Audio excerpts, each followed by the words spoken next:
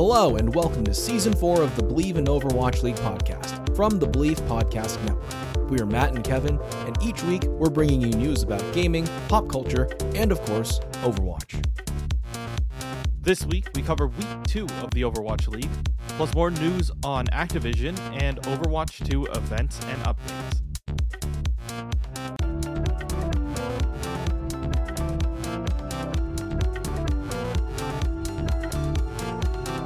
Hello everybody. Welcome to the Overwatch section of this week's episodes of the Believe in Overwatch League podcast. We are on week 2, I believe. Yeah, we are on week 2.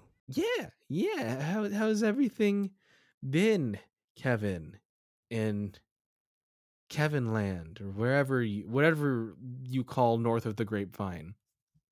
Yeah, I wish it was called Kevin Land. That'd be pretty sick. But yeah, we're doing pretty okay. I would say that we're just chilling. Got a lot of stuff planned out for the future, which I'll give you more info on once we start like rolling on it.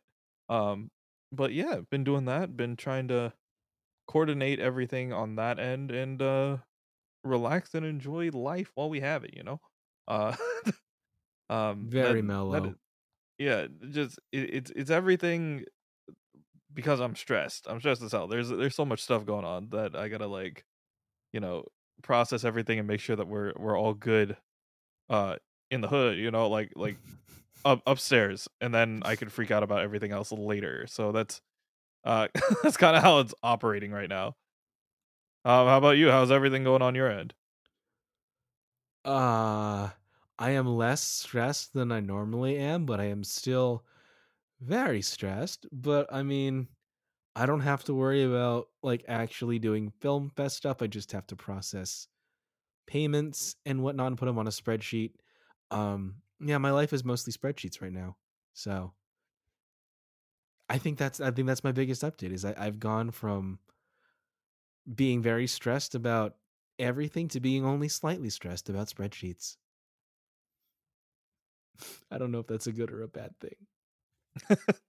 At least everything is in one place. Yeah. I don't have to leave the house except for rehearsals anymore.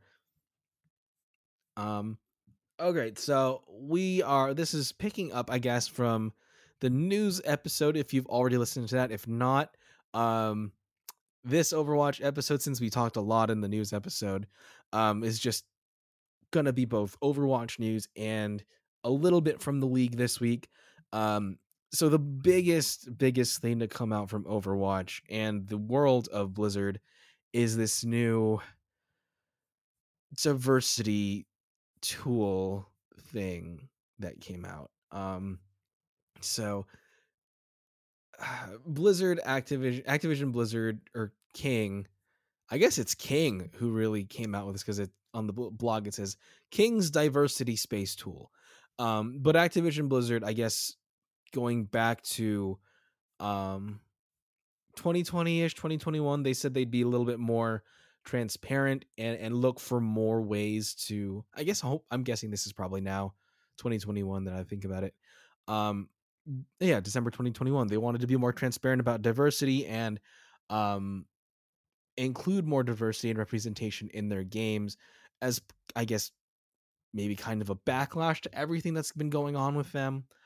In the report that Blizzard released, women make up only 24% of the Activision workforce, and 36% of employees based in the United States identify as a member of an underrepresented ethnic group. And somehow that led to a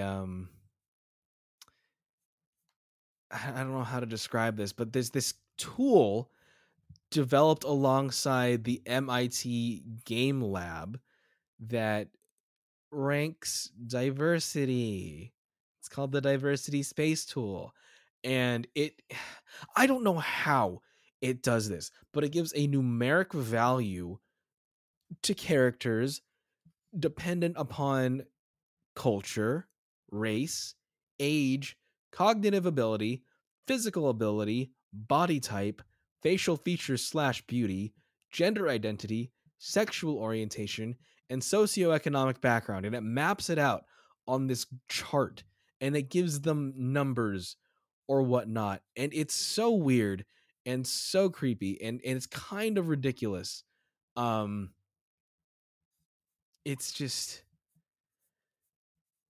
it's the wrong way to go about diversity, guys. This is not good at all. People were obviously very like freaked out about it. They were like, this is very stupid. This is ridiculous. How are you how did this just come out about in any way, shape, or form? And it's like if you look at I can't find the imagery um right now, but if you look at like Ana being put on this chart, like Ana from Overwatch, like it, it ranks her with numerical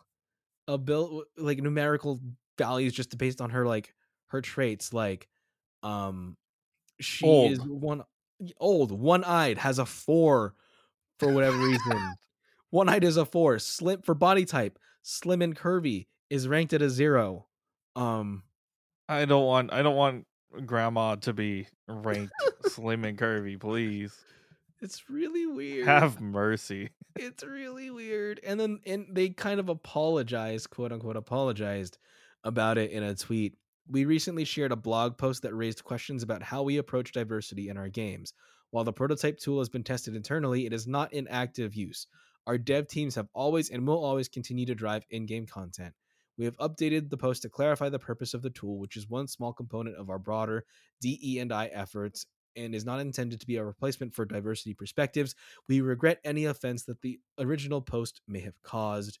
Um, and like it is noted that like the Overwatch team was like, "Hey, no, we don't use." Oh, here's the post. Okay, so for Ana, for culture, Egyptian is ranked at a 7. Race is Arab, ranked at a 7. Age 60, 7. Cognitive ability, it's blank, 0. Physical ability, one-eyed, 4. Body type, slim and curvy, 0. Facial features slash beauty, slightly aged, 1. Gender identity, woman, 5. Sexual orientation, heterosexual, 0. Just let that sink in, Kevin.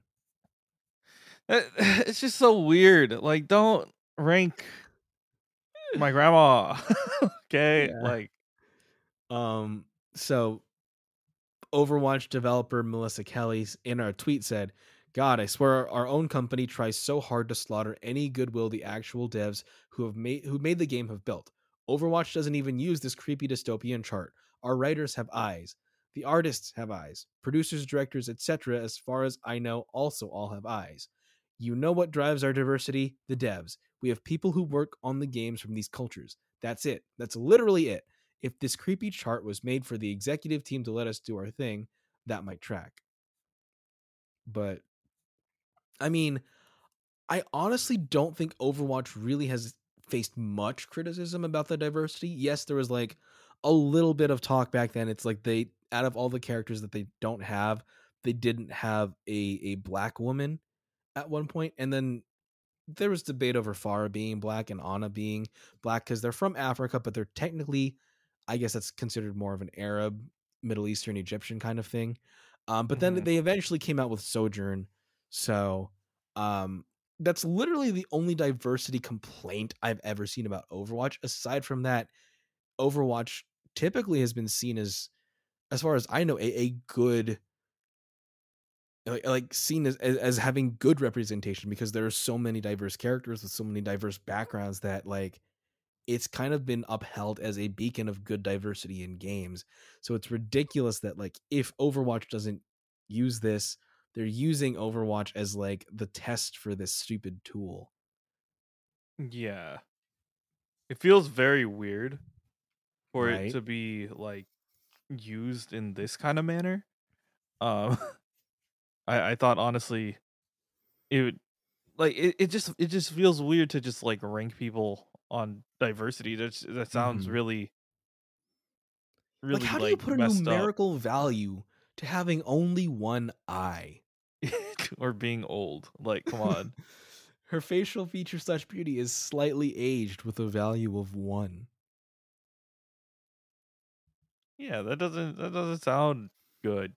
And it's like if it's based on like I don't know, some sort of like central like define like I don't know, there has to be something central that they're using to base all the other numerical values on. And like what is that central figure considered? Is it like straight white man in like their early 20s or something? Like how do you as Blizzard define that? And like why did you think this was a good thing? Yeah, who had ABK was like this will please every diverse group that we have. This literally pleased no one. Yeah, this is the absolute worst thing you could have done. And like putting the numerical value on it, like it makes everything so formulaic and soulless that like if if there were ever complaints before about like this just being to fill a like fulfill diversity for the sake of fulfilling diversity, putting numbers to it and making it formulaic only increases that criticism, you know? Yeah, you're only making it worse. Ugh. I really I remember I was sitting at the festival and it was just like I think it was last day. Oh, no, it was Thursday when this was announced. So this was the day before last day, and the league kind of had just ended, and then my friend was like looking at Overwatch news and kind of just like catching up on the matches that we missed, and he brought it up, and I'm just looking at this chart, and I'm like, what the hell is this? Why? And we just kind of sat in stunned silence for a little bit. And it's like, this is the stupidest thing Blizzard has done since a while. And they've done a lot of stupid things recently. Like a lot of stupid things. So, congrats, Blizzard. You just outdid yourself here. Congratulations. You played yourself. At the very least, they clarify that no one's actually using it now. But, like, the fact that you announced this and thought it was a good idea.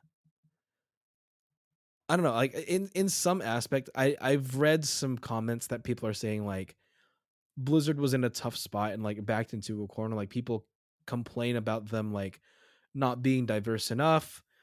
And then now that they try to show something that is like being diverse, they get complaints either way. But I think like I honestly think that this it shows that they don't know how to do diversity properly. At least the execs or the people who are in charge of announcing this don't know how to do diversity properly. Yeah. It just feels so weird. Like to Like I are don't some know. ethnicities ranked higher numerically than others? Yeah, like am I not of value? Like it's just so Kevin, you're weird. Japanese, you're not Egyptian, you're a 4. I'm a 4. I'm like I mean, I get that a lot, but like Oh still god, it's that's not it's where I just thought called this was gonna It's go. just called Tinder. Oh no, Like- that's not where I thought this was going at all. But yeah, it's just it feels weird like to not not only to be categorized like that, but also like it's just weird in general. I didn't think that we would get to a point where like we have to kind of figure that out, you know? Mm-hmm. Um I don't know, it's just weird. It's a very weird thing we got going on here. Yeah. Yeah. Um anyway, moving on to some other things. So I guess the first beta has ended. Is that right, Kevin, for Overwatch 2? The first beta's done? Yeah. Okay. So that's done. There overall, Kevin, what did you think of it? it still feels like Overwatch 1. It's like, Okay. Yeah. it doesn't feel like there wasn't a lot added. It's more like they took away something. Um, Mhm. and it's just a matter of I get it, they're trying out new things. We all have to get used to whatever they happen to throw at us, but at the same time, I do feel like maybe it just feels like we haven't gotten anything new. Um, Mhm. even with like the new changes to Orisa and like the way how tanks play and how the game plays in general, it feels like there's nothing there's nothing significant enough that has made that will bring the entire Overwatch community back, you know? Right. It's gotta be something that's not super drastic, but, still something that, we could look forward to as a community, you know? Mhm. See, I do know there are people out there who really enjoyed the beta and really enjoyed all the changes that were coming, but in general, like, from what I've seen from the community and people talking is that, like you said, it still feels like Overwatch 1, and it's like the way that I described it to someone is like it's it's like if the phrase "this could have been an email" was a video game. Yeah. I agree with that. It doesn't feel like a new game, it still feels like just an update. Like, Right. I feel like Donkey said it best in his I video. love Donkey. Yeah, he I've been said, watching so much Donkey recently. yeah, this isn't an Overwatch. This isn't Overwatch 2. This is Overwatch 1.1, right? Like there hasn't been literally anything added to the game. It's just Mhm. like this tiny little blip, if anything, of just like, hey, we sneezed on the game a little bit. Here's your newest update, whatever, right? And now we have to deal with whatever the hell they gave us. We're just like, okay. Um, it just feels weird. It feels like it it doesn't feel like there was a ton added, and there wasn't. It was Mhm. more of like, we're gonna try something, and if you don't like it, deal with it. Um, so yeah, I feel like that is exactly what we got from this. So with that in mind, um the purpose of the beta was to gather data and see what works, what doesn't work, and what needs to be fixed for the actual live game. This current beta that we just had is over. There is going to be a new beta coming. Um, I don't think we have the exact date for that yet, but for on June 16th, there's going to be some kind of Overwatch event that's going to be happening. There's going to be a lot of updates coming, including the dates of the new PvP beta, I believe, and how to gain access to that new beta. Um, Apparently, there's going to be significant news coming. Um, According to John Spector, the June 16th event is where we'll have more significant Overwatch 2 news to cover. So while we do want players to continue to hear from us, as you hopefully seen us doing in the last several months, for the next few months we'll be somewhat quieter on Overwatch 2 communication. Um, don't know what significant means, but I mean, I don't know. I feel like the Overwatch dev team's idea of significant is very different from what the community hopes means significant means. I honestly just want PvE at this point. Like, Yep. if we ever get PvE, if we get a PvE beta, I'd be a lot more satisfied than what they're Yeah. trying to give us right now. Just give us the Rio de Janeiro mission that you tested out at BlizzCon. Yeah, like Why has that that not been is released yet? I mean, we talk about this all the time, but there's no reason in my mind that with this thing that we know works because you've tested it before, why you haven't released it to the wider community. Like if Overwatch 2's PvE is so significant to you, like give us a reason for it to be significant to us too. That is the only thing I think for me personally right now, that's the only thing that they could announce that could save the condition that Overwatch 2 is in right now. Because like we talked last week, they lost so many subscribers. They had their brief peak because people wanted to get the beta, and then no one cared. And so Yeah, and yeah, you have to make us excited for the game again. And if it requires PvE to be pushed further up the pipeline, then do it. Like that that is the thing that a lot of us are looking forward to, and the kind of the new aspect. Because like right now the PvP is still the same. It is just Overwatch 1.1. Like it really doesn't feel like a lot of things have happened there. So I do feel like that is another point that you have to take into consideration moving forward. in the meantime, we got a little bit of an excuse me, to the live game. As we've talked about previously with the remix things that they're doing for the anniversary. It's kind of like mini batches of events, I guess, where they give us just recolored skins, which I mean, when they promised us that we'd have the most skins ever this year, I expected so much more out of them, and I'm still very disappointed by what's going on with it. Anyway, so the brawls are like the brawls are back, obviously. Like you get to play different events that have happened through Overwatch. So um today, May 19th, it's going to be the archives, then it's more archives, and then it's Lucio Ball on the this weekend on the 21st. Um this is going for 3 weeks. It's going to be from May 17th, which was started this week on Monday, going all the way until June 7th. And your play to win, your play to win rewards through these 3 weeks are going to be the Dr. Mercy skin, the Mardi Gras Sombra skin, and like of course the associated icons and sprays, and then the Maestro Sigma. The recolored skins that we get are the Hanzo Wolf one. It's called Dark Wolf. The Symmetra Dragon skin, which is the called the Hydra. Sombra's cat is called Neon Cat. Anna's Snow Owl is now a Night Owl.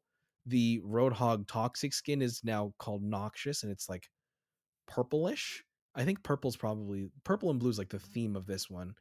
Where it was last session, it was white, and then the poison dart frog for Lucio's frog skins. So I think that the poison frog looks kind of cool. That's really the only one I would probably get. I like Roadhog's original, like green noxious or green toxic skin better than the noxious one. The owl Mhm. looks kind of cool. The wolf looks kind of cool, but like I don't play those characters, so I don't really need those skins. But I'm just Yeah. Blizzard, do better, please. I mean, I feel like I agree that a lot of these skins are literally just repalettes, and they're not amazing just because like we know all that they did is just like switch the color, but um yeah, I do want more like creative skins, and I know that we're gonna get into one that like I'm really excited to go and get. Um, but yeah, in terms of like the remix events, like yeah, I get it. You're trying to get players to come back, and you guys don't have enough time to remodel a whole new skin. But um, I would rather have original skins rather than recolors. Like, just take your time, ask the community, give us the skins that we want to see. Like the there was one that I saw. Like I understand like this. It would be kind of interesting to see if it would work, but like it was a geisha and sumo wrestler Ash like themed one Oh, that where would be cool. Ash is the geisha, and then when you use Bob, it's a sumo wrestler. Like I would be 100% down for that. But like I feel like they should do that contest again. If they did the Overwatch fan community skin contest again, and then they said like your skin could be in the game, we will credit you, we will do whatever. But like yeah, I feel like that needs to be the point that needs to be made. If you want community to come back, bring that to the table. If you want the community to come back, involve the community. exactly. Seems simple, but it's like they're not getting it. Um, However, Kevin, you did kind of touch on it already. There is one skin that they're coming out with that's I think pretty cool, pretty interesting. Um, the caveat for this is you have to have Overwatch League tokens for it. So if you are a casual player who doesn't really watch the league, or if you're a player who watches the league but hasn't really bothered to tie your account to your Blizzard account to your YouTube account, which like for me, I did that for the longest time and I realized I might as well just do it. Um there is a new Reaper Luchador skin coming out for the league. It actually is already out. It was released on the 17th and it's going to be available until the 25th. I believe this is going to be 200 Overwatch League tokens is pretty much everything in the store for Overwatch League is 200 tokens. Um and I believe you get was it 10 tokens for every hour you watch, Kevin? Something like that? Something like that. Yeah, something like that. Um but yeah, it's I mean, you have time. You kind of have a little bit of time to earn it now that Overwatch League is started up again and we have like 3 to 4 matches per day for 3 to 4 days every week. So you have time to earn it. I think this is really cool. I will be gladly burning some Overwatch tokens for this. If only they were doing more of this, I think that you would people wouldn't be as mad at Overwatch right now. Like this is a cool skin. Yeah, like I would rather have like an event where you have great skins like this, and we would just like eat that up all day. Like you don't have to like incentivize us any more than just have a really good skin. Like honestly, imagine this, like an event, you don't have to like work or play for it, right? It's just like if you want to make it watch the league X amount of hours, go for it. But like it's a good skin. Like back in the day, way back when we had that Mercy, like, breast cancer awareness skin, like things like that. Even though it's one skin, a lot of people would go for it just because it is a good one that people want for their collection. Um this is Yeah. another one. Like the like Luchador Reaper is insane. And like if you do have the tokens, get it. If you don't have the tokens, watch some Overwatch League, try to get the tokens and then get it. Or, feel free to drop some cash too. Like it is such a beautiful skin that like honestly, I just booted up Overwatch. I'm gonna buy it right now. Like That's how you do it. Um yeah, I mean that's it for the news aspect of Overwatch. Moving into the league aspect, unless there's anything you wanted to talk about, Kevin. not like that's it news wise. Get your Reaper skin if you want it. Uh Watch I more need of to the do league. that on Friday. I will do that on Friday. Anyway, so we just had week 2 of the league happen. Um Yeah. So starting on we only had 3 days this week as opposed to four with opening weekend. But here are the results. So starting Friday, the Florida Mayhem went 3-0 against the Vancouver Titans. The San Francisco Shock went 3-1 over the Outlaws. The Rain lost 0-3 to the Washington Justice. Then on Saturday, the Spitfire went 3-1 over the Boston Uprising. The Dallas Fuel took it 3-2 over the LA Gladiators and the Titans lost 1-3 against the NYXL. On Sunday, the Houston Outlaws finally got another win, 3-2 over the Florida Mayhem.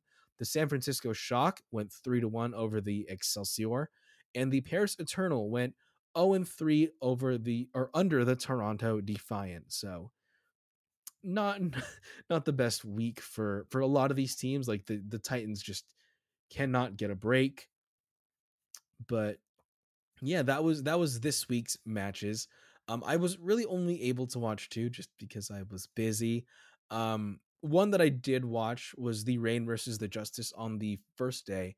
I didn't I didn't watch all the matches last week, but from what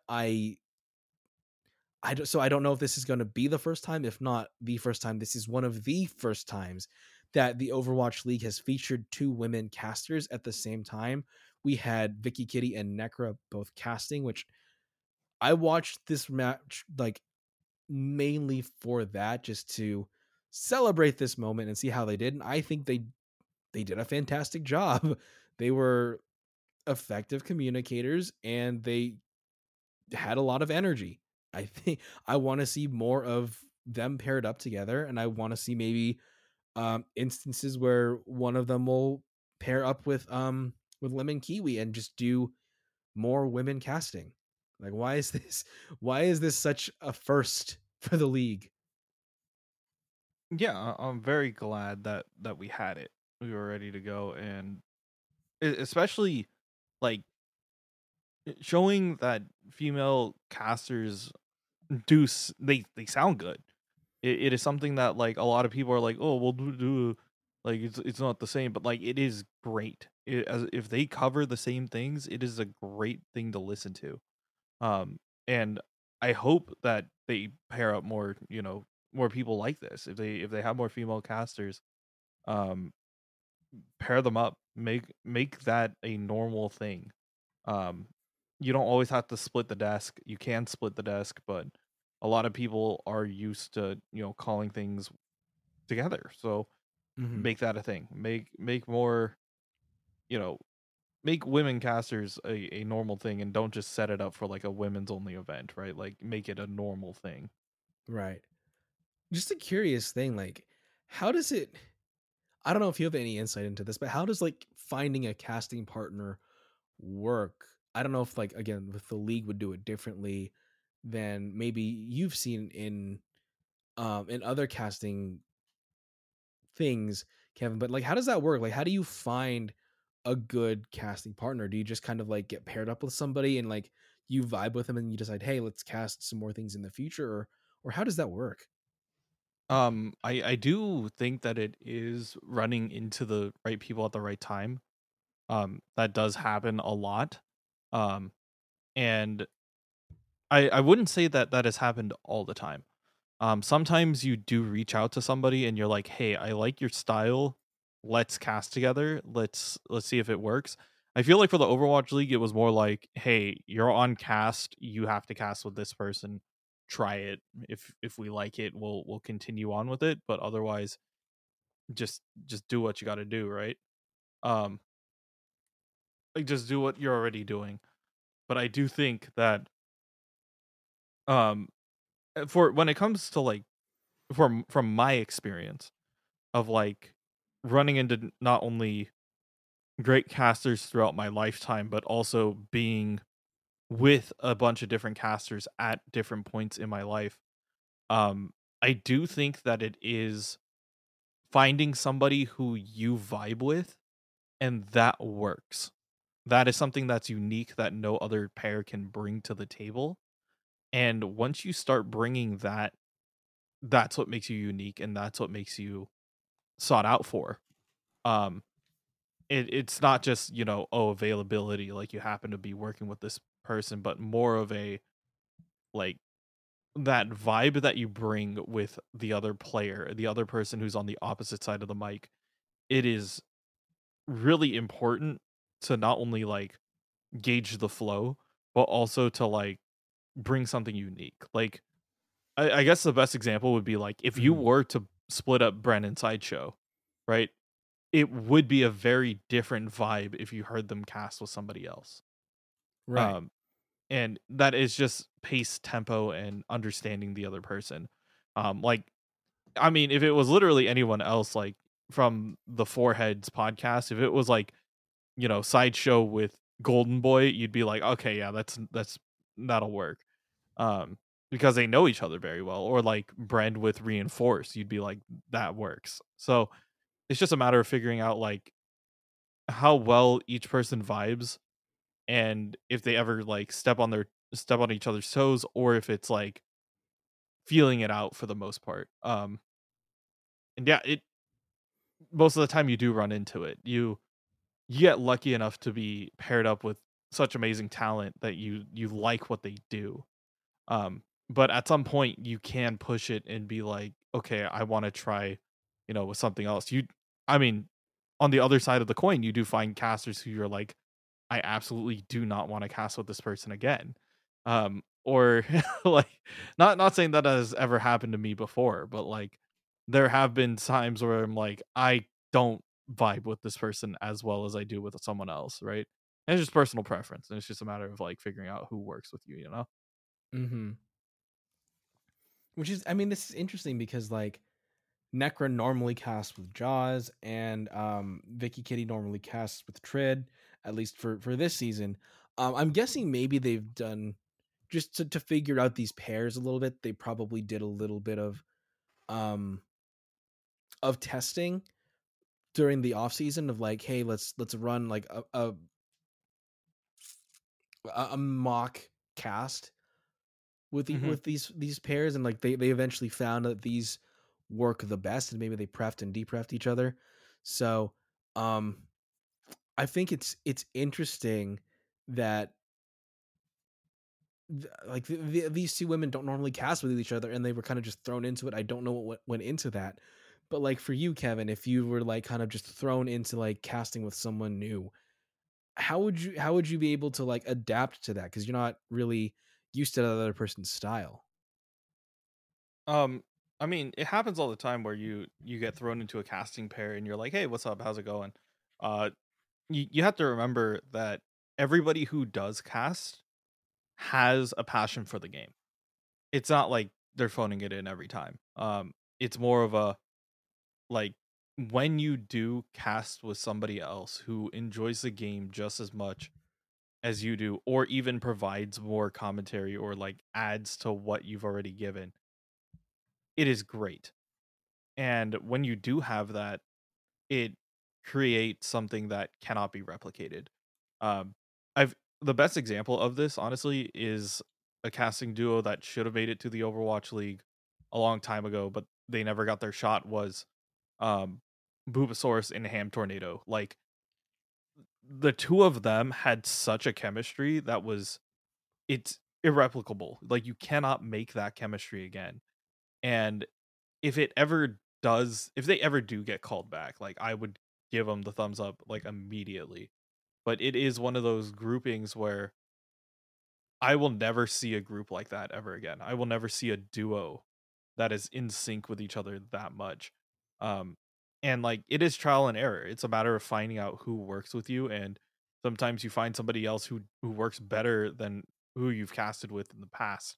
And it's just a matter of like keeping those connections. And in esports, it's a very weird thing where like you're both how can I say it? You're both competing for a spot, but you're also supporting each other to get there, you know?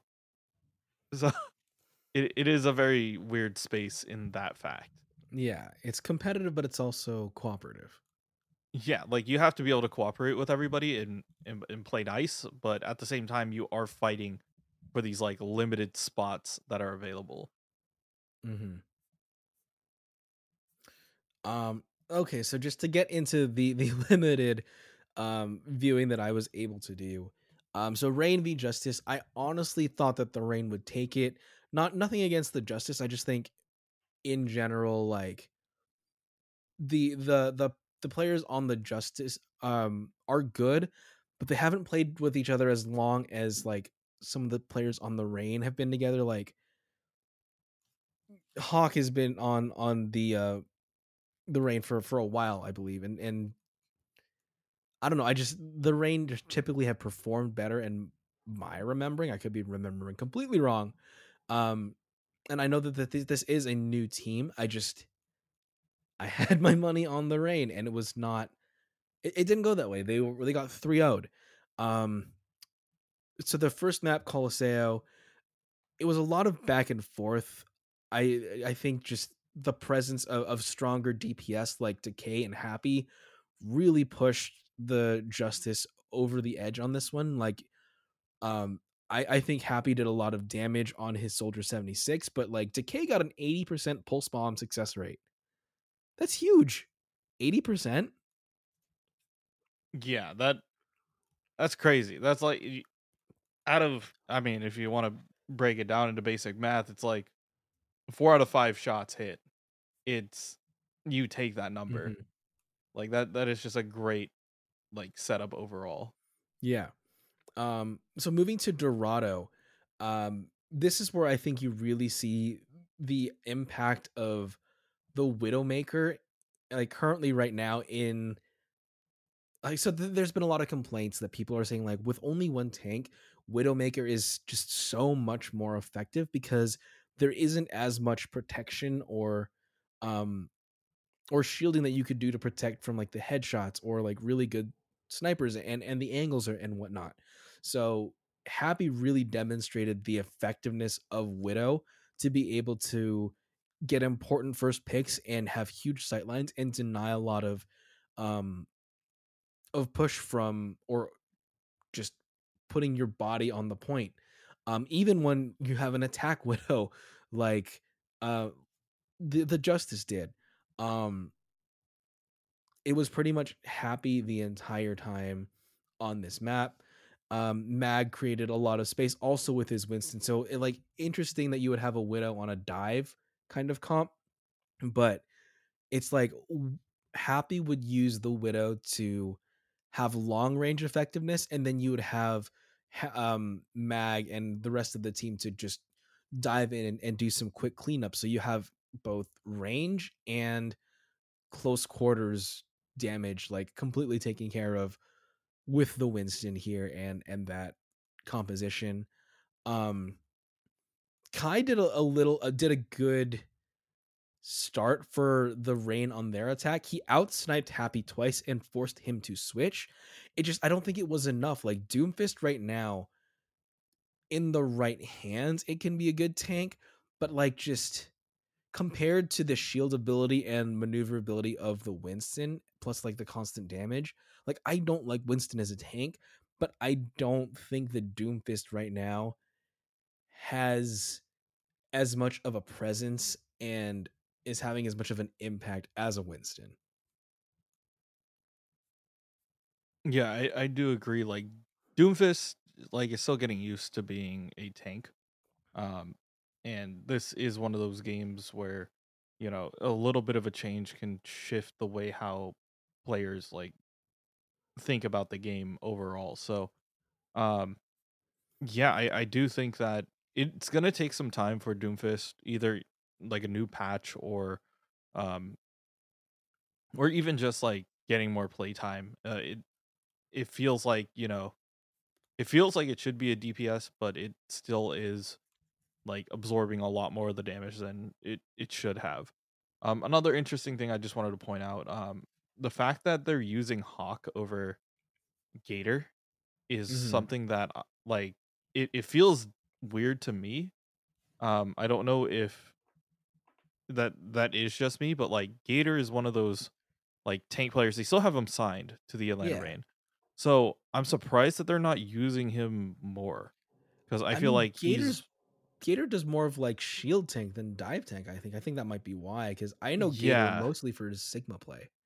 yeah, like I understand that change, but I still feel like in terms of like consistent like play, I liked what Gator gave the team, but like yeah, I do understand if they're like trying to split the difference with having Hawk and Gator. Like Hawk learns the dive tanks and let Gator play the shield tanks when you need them, but Mhm. it does feel a little bit it feels like it is still new. Maybe they're trying something out, but I would like to see that in the future.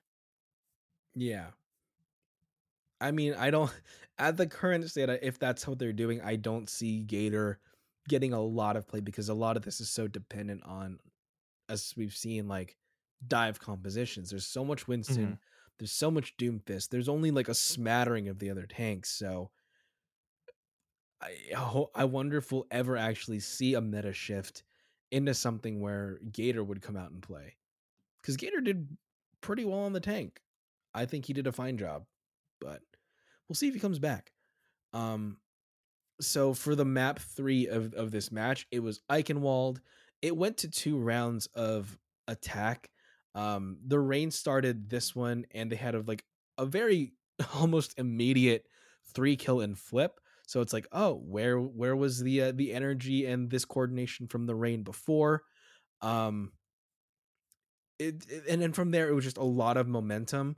They went from using Doom to using Zarya, which was really good for them because it gave them that energy for the Zarya, which is a lot more consistent damage, plus a little bit of the shielding with the bubbles. So there's a little bit more escape potential and a little bit more survivability for the team as opposed to just like survivability of the tank.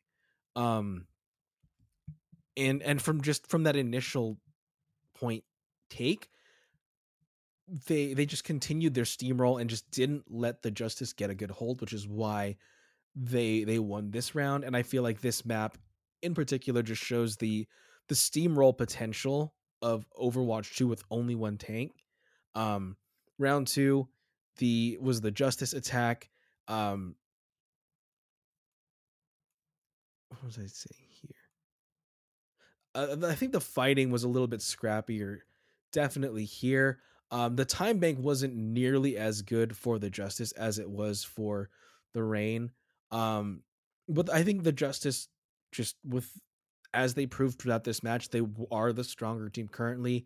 Their DPS are definitely a lot stronger. I feel like they had the better compositions in general. Just still using the Winston over the Zarya gives you a little bit more of a better escape ability. Plus the again, you can attack multiple people with the Tesla cannon. Plus the bigger bubble shield gives you a little bit more damage soaking, I guess you could call it.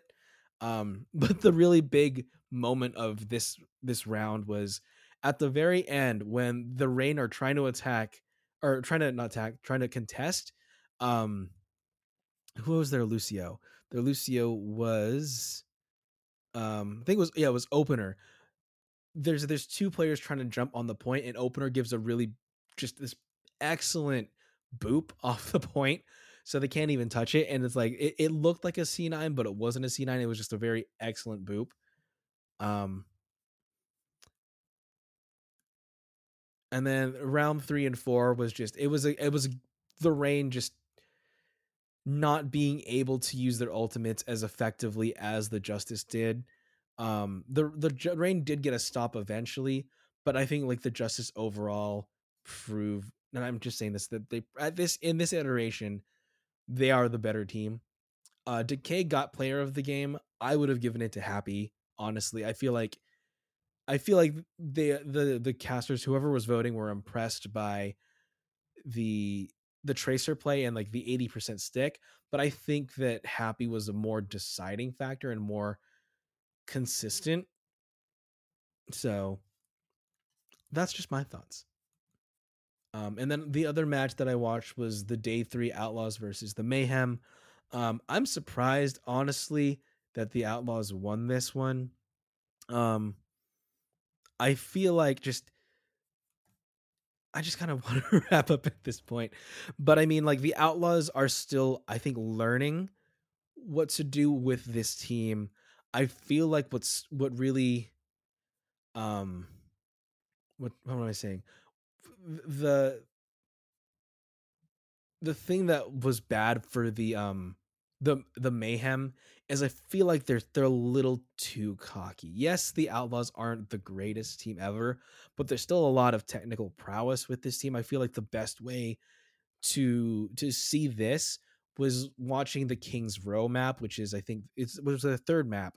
Um, so when the Outlaws are attacking, for example, the Mayhem get a couple of good stops and they push all the way to spawn camp. So the Outlaws are having such a hard time getting out, but eventually they are going to get out because they have the spawn advantage there. They have the spawn room right there. So it eventually, like, it causes trouble for the the Mayhem, where when they lose, that's such a huge free push for the Outlaws to just to move the point, and there's no way to really get back and contest in time. um so they lose that point eventually. And then also, on the Mayhem's attack, um they're pushing way too forward from the point where they're not even capping it. They're like, if you look at round one, when or not round one, but checkpoint one, where it's at the main plaza, they need to cap that point. They're pushing all the way past the choke and the little bridge air or the what is it called, the tunnel area. There's no one on point, so you're losing so much time. And then it's just it they're not playing to the objective. They're playing just to show, look how strong we are. Like we're trolling you. And I feel like that's kind of a mentality that killed them in the end. Yes, they went to 5 maps, but still, like, this is a loss for you. When if you'd played smarter and um, more to the objective, you might have beaten the Outlaws. Yeah, the way how my old coach used to put it, and I mean, I'll probably pass this down too, but it's take the space that you know you can safely. Like you have to remember, Overwatch is still an objective game. It is a game of getting certain things done, but Hmm. you also have to be aggressive enough to take space and understand how much space you can take and when it's okay to like go ahead and back up, you know? Yeah. Um What are your thoughts on I spawn camping? so I'm 50-50 on it cuz like as a as a player, you're like take it. Like that's free space, but the the downside of spawn camping is really dependent on how much space you can get out of it, you know? So like if you spawn camp, it's worth it if you know you can guarantee the kill and they can't just back up and survive, right? The other half of it is knowing um that what you do, whatever space, like let's say if you do spawn camp and die, know that like you've gotten more benefit out of it like rather than waiting, you know? So, for example, like if you're on King's Row and you're pushing that last point in, or like you're trying to get to point two, right? Like you're trying to push it to that final, like not the final point, but like the point before it. It's okay to go and spawn camp because you know you're buying time for your team to get that objective. So like you're weighing your Hmm. death versus like the objective itself, and it might be worth it. So you just have to so your take is, if you can calculate the risk versus the reward is better. It's not, you don't have like a, for you it's not like a general, like, if you can spawn camp, do it. If you can't, don't. It's like, if you can spawn camp and guarantee the kill, then do it, kind of a thing. It's more of a yeah, it is a risk versus reward thing because like sometimes like it's not worth it to spawn camp if you can't get value out of it. Hmm. Um, like yeah, you could spawn camp, but like if you die spawn camping, all it does is reset your timer and you have to go back to the fight, right? Hmm. Um, Okay. it just takes a lot of time to deal with that. Um, but other than that, you should be fine. One thing that I do think is interesting, just looking at this stage of the league, is like how pretty much the only tanks that we're seeing that are effective are Doomfist and Winston. There's a little bit of, like, the Zarya again is, we've seen as a little bit effective, but like Ryan is not really used a ton because he's kind of slow. Um, Same thing with Sigma. And with Roadhog, they don't have the speed and maneuverability. Well, maybe Reinhardt has a little bit more of the maneuverability, but they don't have like that. I guess you could say dynamism as like a Winston or a um a Doomfist has. And even Diva, like Diva's not wasn't nearly as effective as Piggy would have liked when on Route 2 when Piggy was subbed in for Dante. And then after that they just like took Piggy out of rotation to put Dante back in because they were at least getting some results with the Doomfist. But like, I'm wondering if we'll ever see the other tanks like truly effective, or if it's just going to be like Winston Doom the entire season. Yeah, I hope that there is a shift, enough of a shift to get people to like to switch up and pick what they want, but I really don't know if that is going to be enough. I mean, once again, like we as the players can't, like I hate to say it, but like we can't learn from this yet because we can't like we don't have access to the beta as much as other people do. So like it still feels like we're all learning about the game, Mm-hmm. and like right now dive seems to be working, but like maybe it's because we don't know how to play the others, you know? We don't know how to do like we don't know how to play the other side yet. Yeah. Okay.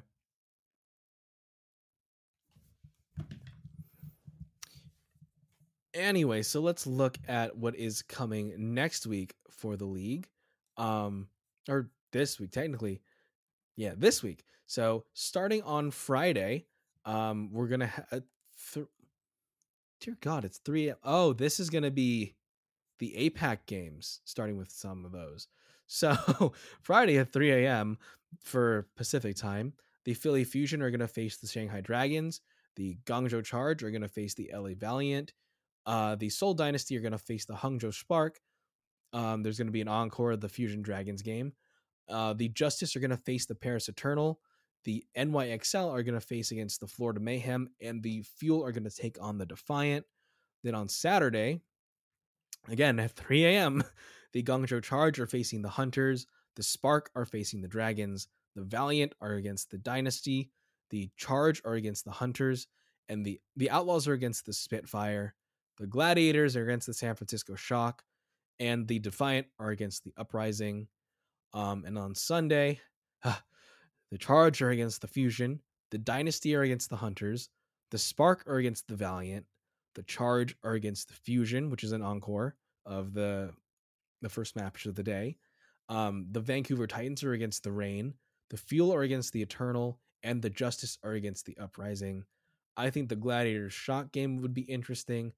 I want to see if the Outlaws can take it against the Spitfire. The Spitfire aren't doing too well right now, but with how inconsistent the Outlaws are always, could be a very bad time for them.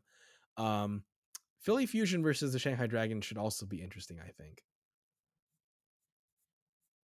Yeah, there's going to be a lot to look out for. The other thing is the SF Shock is they still have a perfect record. Um so we'll see if that gets dethroned, especially by like the LA Gladiators. I expect that to be a really good match um this week as well. So um yeah, it's going to be a really interesting next week. Keep your eyes peeled, or keep your eyes open on these games, you know? Just make sure that there's anything that you guys do want to watch or want to focus on, let us know. For sure. Anything else you wanted to add, Kevin, before we finally wrap up for the week? Uh no, I mean, just I hope that we get good games moving forward. I know that it's still early in the season, but we will hopefully get to see more of them later down the line, and especially as we start like pushing towards, you know, safer regulations too. I wouldn't mind going back to the idea or the cool thought of potential homestands, you know. Oh Um my God, I can't wait to hopefully get something in California. yeah, if we get homestands again, you know, I'm definitely down to travel. Um I mean, even if it is just like a 1 day deal for me, I'd still go down and enjoy whatever I could. Um, well, I can, you know. Yeah. We're supposed to have a kickoff clash pretty soon. We're having qualifiers next week, and then the kickoff clash is actually week 5, so that is something that we have to look forward to. That's going to be hosted in Dallas. So just things to think about, and hopefully we get to see a lot more moving forward. All right, guys. Thanks for tuning in with us this week. Hope you enjoyed our babbling as always. Stay safe, and we will catch you on the flip side. Adios. Next week, we update you on the Overwatch League in the world of gaming. Thanks for listening to this week's episode. If you like what you hear, please like, rate, and subscribe to us, and follow us on all social media at Believe in OWL. Questions or comments? Send us an email at BLEAVINOWL@gmail.com. If you'd like to advertise with us, you can contact the Believe Podcast Network. Thanks for listening, and we'll see you next week.